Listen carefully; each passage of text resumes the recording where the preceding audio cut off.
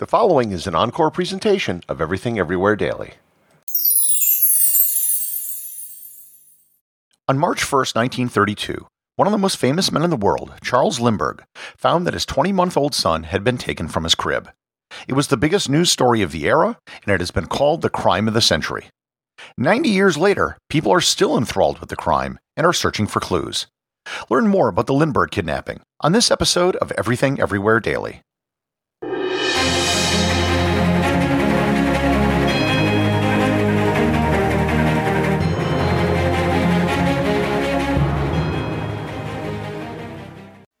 This episode is sponsored by Heaven Hill Bottled and Bond Bourbon.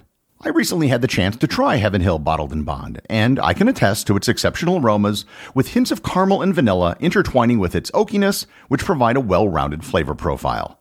Taking a sip is akin to experiencing a piece of bourbon history firsthand. Heaven Hill Distillery may be America's most quintessential bourbon distillery. Established in 1935 after the end of Prohibition, the distillery was established by the Shapiro family and has remained a family-owned distillery to this day.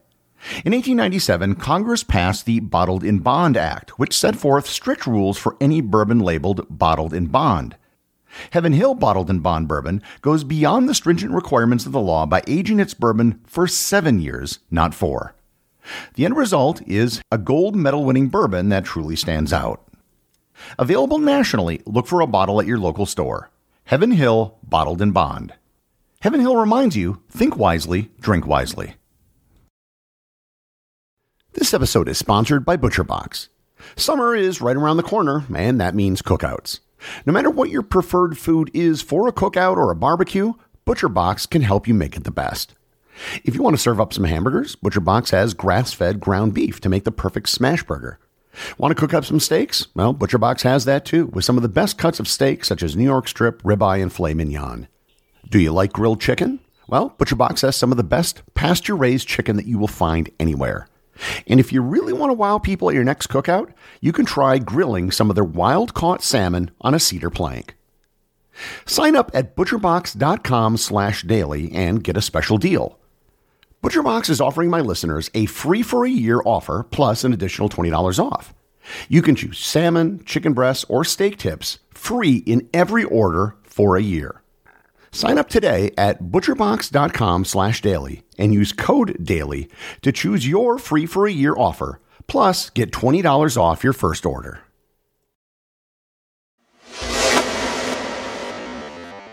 It's hard to express just how big of a deal Charles Lindbergh was in the late 1920s and early 1930s. I think the reason we have such a hard time conceiving of how popular he was is that we live in a world today that has lots of major celebrities, and the feat for which he was famous, flying across the Atlantic, is routinely done today. This was the dawn of mass media and celebrity culture, and Lindbergh was really one of the first big media celebrities. He got book deals, did speaking engagements, and promotional tours. He was on such a tour in Mexico City in 1927 when he met the woman he would marry, Anne Morrow. Anne was extremely intelligent, and her father was an ambassador to Mexico as well as a partner at the bank J.P. Morgan. They were engaged after only 4 dates. The couple was married in 1929 and created a home in New Jersey, not far from the Morrow estate where Anne grew up. Anne became the first woman in America to receive a glider pilot license, and the couple was the first to fly from Africa directly to South America. Their first child, Charles Augustus Lindbergh Jr., was born in June of 1930. FYI, Anne broke the transcontinental flying record when she was 7 months pregnant. The birth of the child was a widely celebrated public story. The events in question took place on March 1, 1932, at the family home in East Amwell, New Jersey. Around 10 p.m., the child's nurse, Betty Gow, noticed Mrs. Lindbergh come out from having taken a bath and wasn't with little Charlie. When she alerted Mr. Lindbergh, they went up to the child's room and found the crib empty with a ransom note. Lindbergh then grabbed a gun and went outside with the family butler, where they found part of a ladder below the window as well as a baby blanket. The butler contacted the local police department, and Lindbergh contacted the state police. Within hours, the story had spread around the world. When the police arrived and the investigation began, there was little evidence to be had. The first and most important clue was the ransom letter itself. It was written in poor English, and the letter read, quote, "Dear Sir, have 50,000 ready $25,000 in $20 bills, $15,000 in $10 bills, and $10,000 in $5 bills. After 2 to 4 days, we will inform you where to deliver the money. We warn you for making anything public or for notifying the police the child is in good care. Indication for all letters are in signature and 3 holes." End quote. It's hard to tell when I read it, but to give you an example of the spelling, ready was spelled R-E-D-Y, money, M-O-N-Y, good, G-U-T, and holes, H-O-H-L-S. There was also a symbol at the bottom of the letter. There were 2 interconnecting blue circles that crossed like a Venn diagram. Inside the 2 circles was a red solid circle, and then there were 3 holes punched in the middle of the red circle and on either side of the blue circles. A handwriting analyst who was brought in determined that the letter was probably written by someone German who was new to the United States. No adult fingerprints were found anywhere in the room, including fingerprints from people who lived and worked in the house. The only fingerprints that were found were those of the baby. The other piece of evidence was the ladder that was found. It appeared to have been handmade. Samples were taken to analyze the types of wood found in the ladder, and even the nail holes were analyzed. There were 2 sets of footprints found below the window. I should note that all of this occurred at a period when forensic science was still pretty new. This level of evidence analysis was crude compared to what can be done today, but still pretty advanced compared to what would have been done just a few decades earlier. As soon as word got out, offers to help started to flood in. J. Edgar Hoover offered the services of the FBI, even though they had no jurisdiction over the case at this time. Al Capone even offered to use his underworld connections to try to find the baby. An enormous manhunt was underway. However, hundreds of people showed up at the house to see the scene of the crime and then destroyed most of the evidence, such as footprints, which would have been found on the ground. Just as a fun fact, the superintendent of the New Jersey State Police who spearheaded the early investigation was a man by the name of H. Norman Schwarzkopf. If that name rings a bell, that's because he was the father of the U.S. Army General H. Norman Schwarzkopf Jr. from the Iraq War. The state of New Jersey offered a $25,000 reward, and the Lindberghs offered another $50,000. The inflation-adjusted value would be worth $1.1 million today, and was probably worth even more as it was in the middle of the Great Depression. On March 6th, a second ransom letter arrived by mail at the Lindbergh home. It was postmarked March 4th from Brooklyn, and it had the same identifying circles and holes as the original letter. The letter increased the ransom amount to $70,000.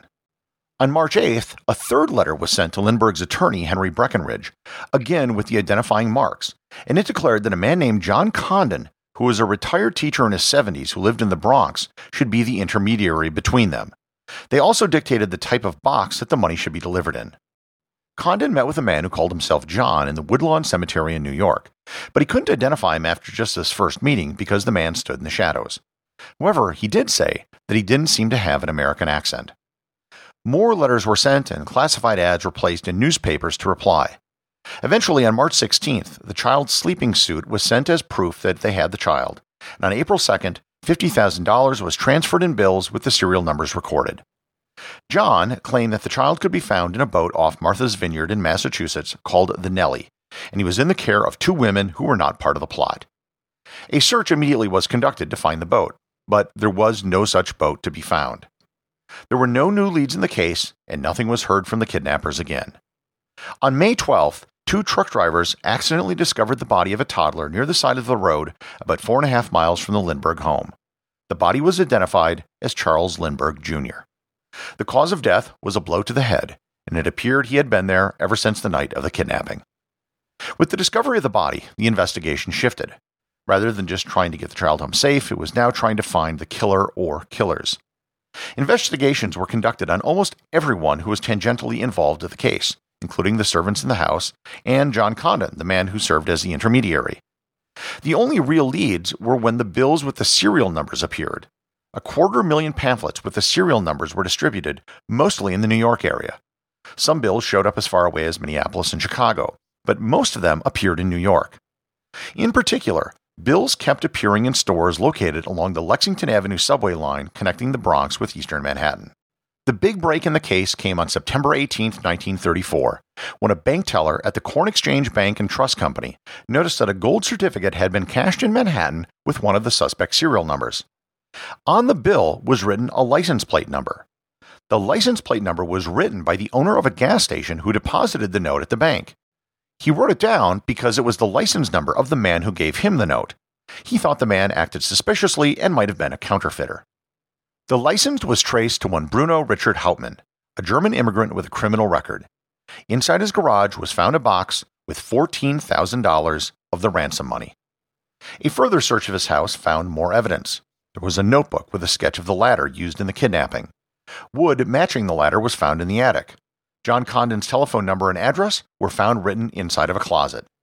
Samples of his handwriting were sent to the FBI in Washington, D.C., and they found strong similarities with Hauptmann's handwriting and that from the ransom notes. He also bore a striking resemblance to the image created by a sketch artist based on the description by the intermediary John Condon based on their subsequent meetings. Hauptmann was arrested in New York on charges of extortion and then transferred to New Jersey to stand trial for capital murder. The evidence against Hauptmann was all circumstantial, but it was significant. Hauptmann's defense was that the money came from a friend named Isidor Fisch. Fisch was German and had returned to Germany in December of 1933 and died of tuberculosis in March of 1934. Hauptmann claimed that he kept the money because he was owed money by Fisch from a failed business venture. Fisch was constantly in trouble with the law and always running scams and died penniless in Germany. Several people from Germany came to the U.S. to testify that he had no money, and if he did, he would have sought medical treatment. Likewise, his landlady in New York said he could barely afford his $3.50 weekly rent, and others came forward saying he couldn't have been at the scene of the crime. Hauptmann's wife testified that he had picked her up from work on the night in question, and there was documented evidence that during the day he was at work doing carpentry projects. Not surprisingly, however, Bruno Hauptmann was found guilty of murder and sentenced to death. After several attempts at appeal, Hauptmann was executed by electric chair on April 3, 1936. Despite the guilty verdict and the execution of Hauptmann, the Lindbergh case has never disappeared from the public conscious. Hauptmann declared his innocence until the very end and never admitted his guilt, even when he was offered $90,000 to do so by a newspaper. There was never an explanation for the second set of footprints found outside the window. Hauptmann's widow sued the state of New Jersey and fought to clear her husband's name until she died at the age of 95 in 1994. Many people have come forward with alternate theories and have pointed out problems with the case presented against Hauptmann. Some legal historians admit that Hauptmann's trial wasn't fair and there was evidence tampering, but ultimately he was still probably guilty. Others claim that two other men were involved, John and Walter Knoll, and they escaped justice. Some theories say that Anne Morrow's sister killed the baby out of jealousy, or even that Anne's brother killed the baby. Still others claim that Charles Lindbergh himself killed his son. Either the boy was disabled, and Lindbergh was trying to quietly send him away to Germany, or he was trying to pull a prank when he accidentally dropped his son while trying to take him out a window. Despite the very real problems with Hauptmann's trial, these other theories have even less evidence than the case against Hauptmann did. Given the incredibly high profile of the Lindbergh kidnapping, it's not surprising that the crime of the century and the trial of the century are still being discussed almost a century after they originally took place. The executive producer of Everything Everywhere Daily is Charles Daniel. The associate producers are Peter Bennett and Cameron Kiefer. I wanted to give a big thanks to everyone who supports the show on Patreon. Your support helps me put out a new show every day. And if you're interested in Everything Everywhere Daily merchandise, Patreon is currently the only place where it's available. And if you'd like to talk to other listeners of the show and get notified of future episodes and projects, please join my Facebook group or Discord server. Links to everything are in the show notes.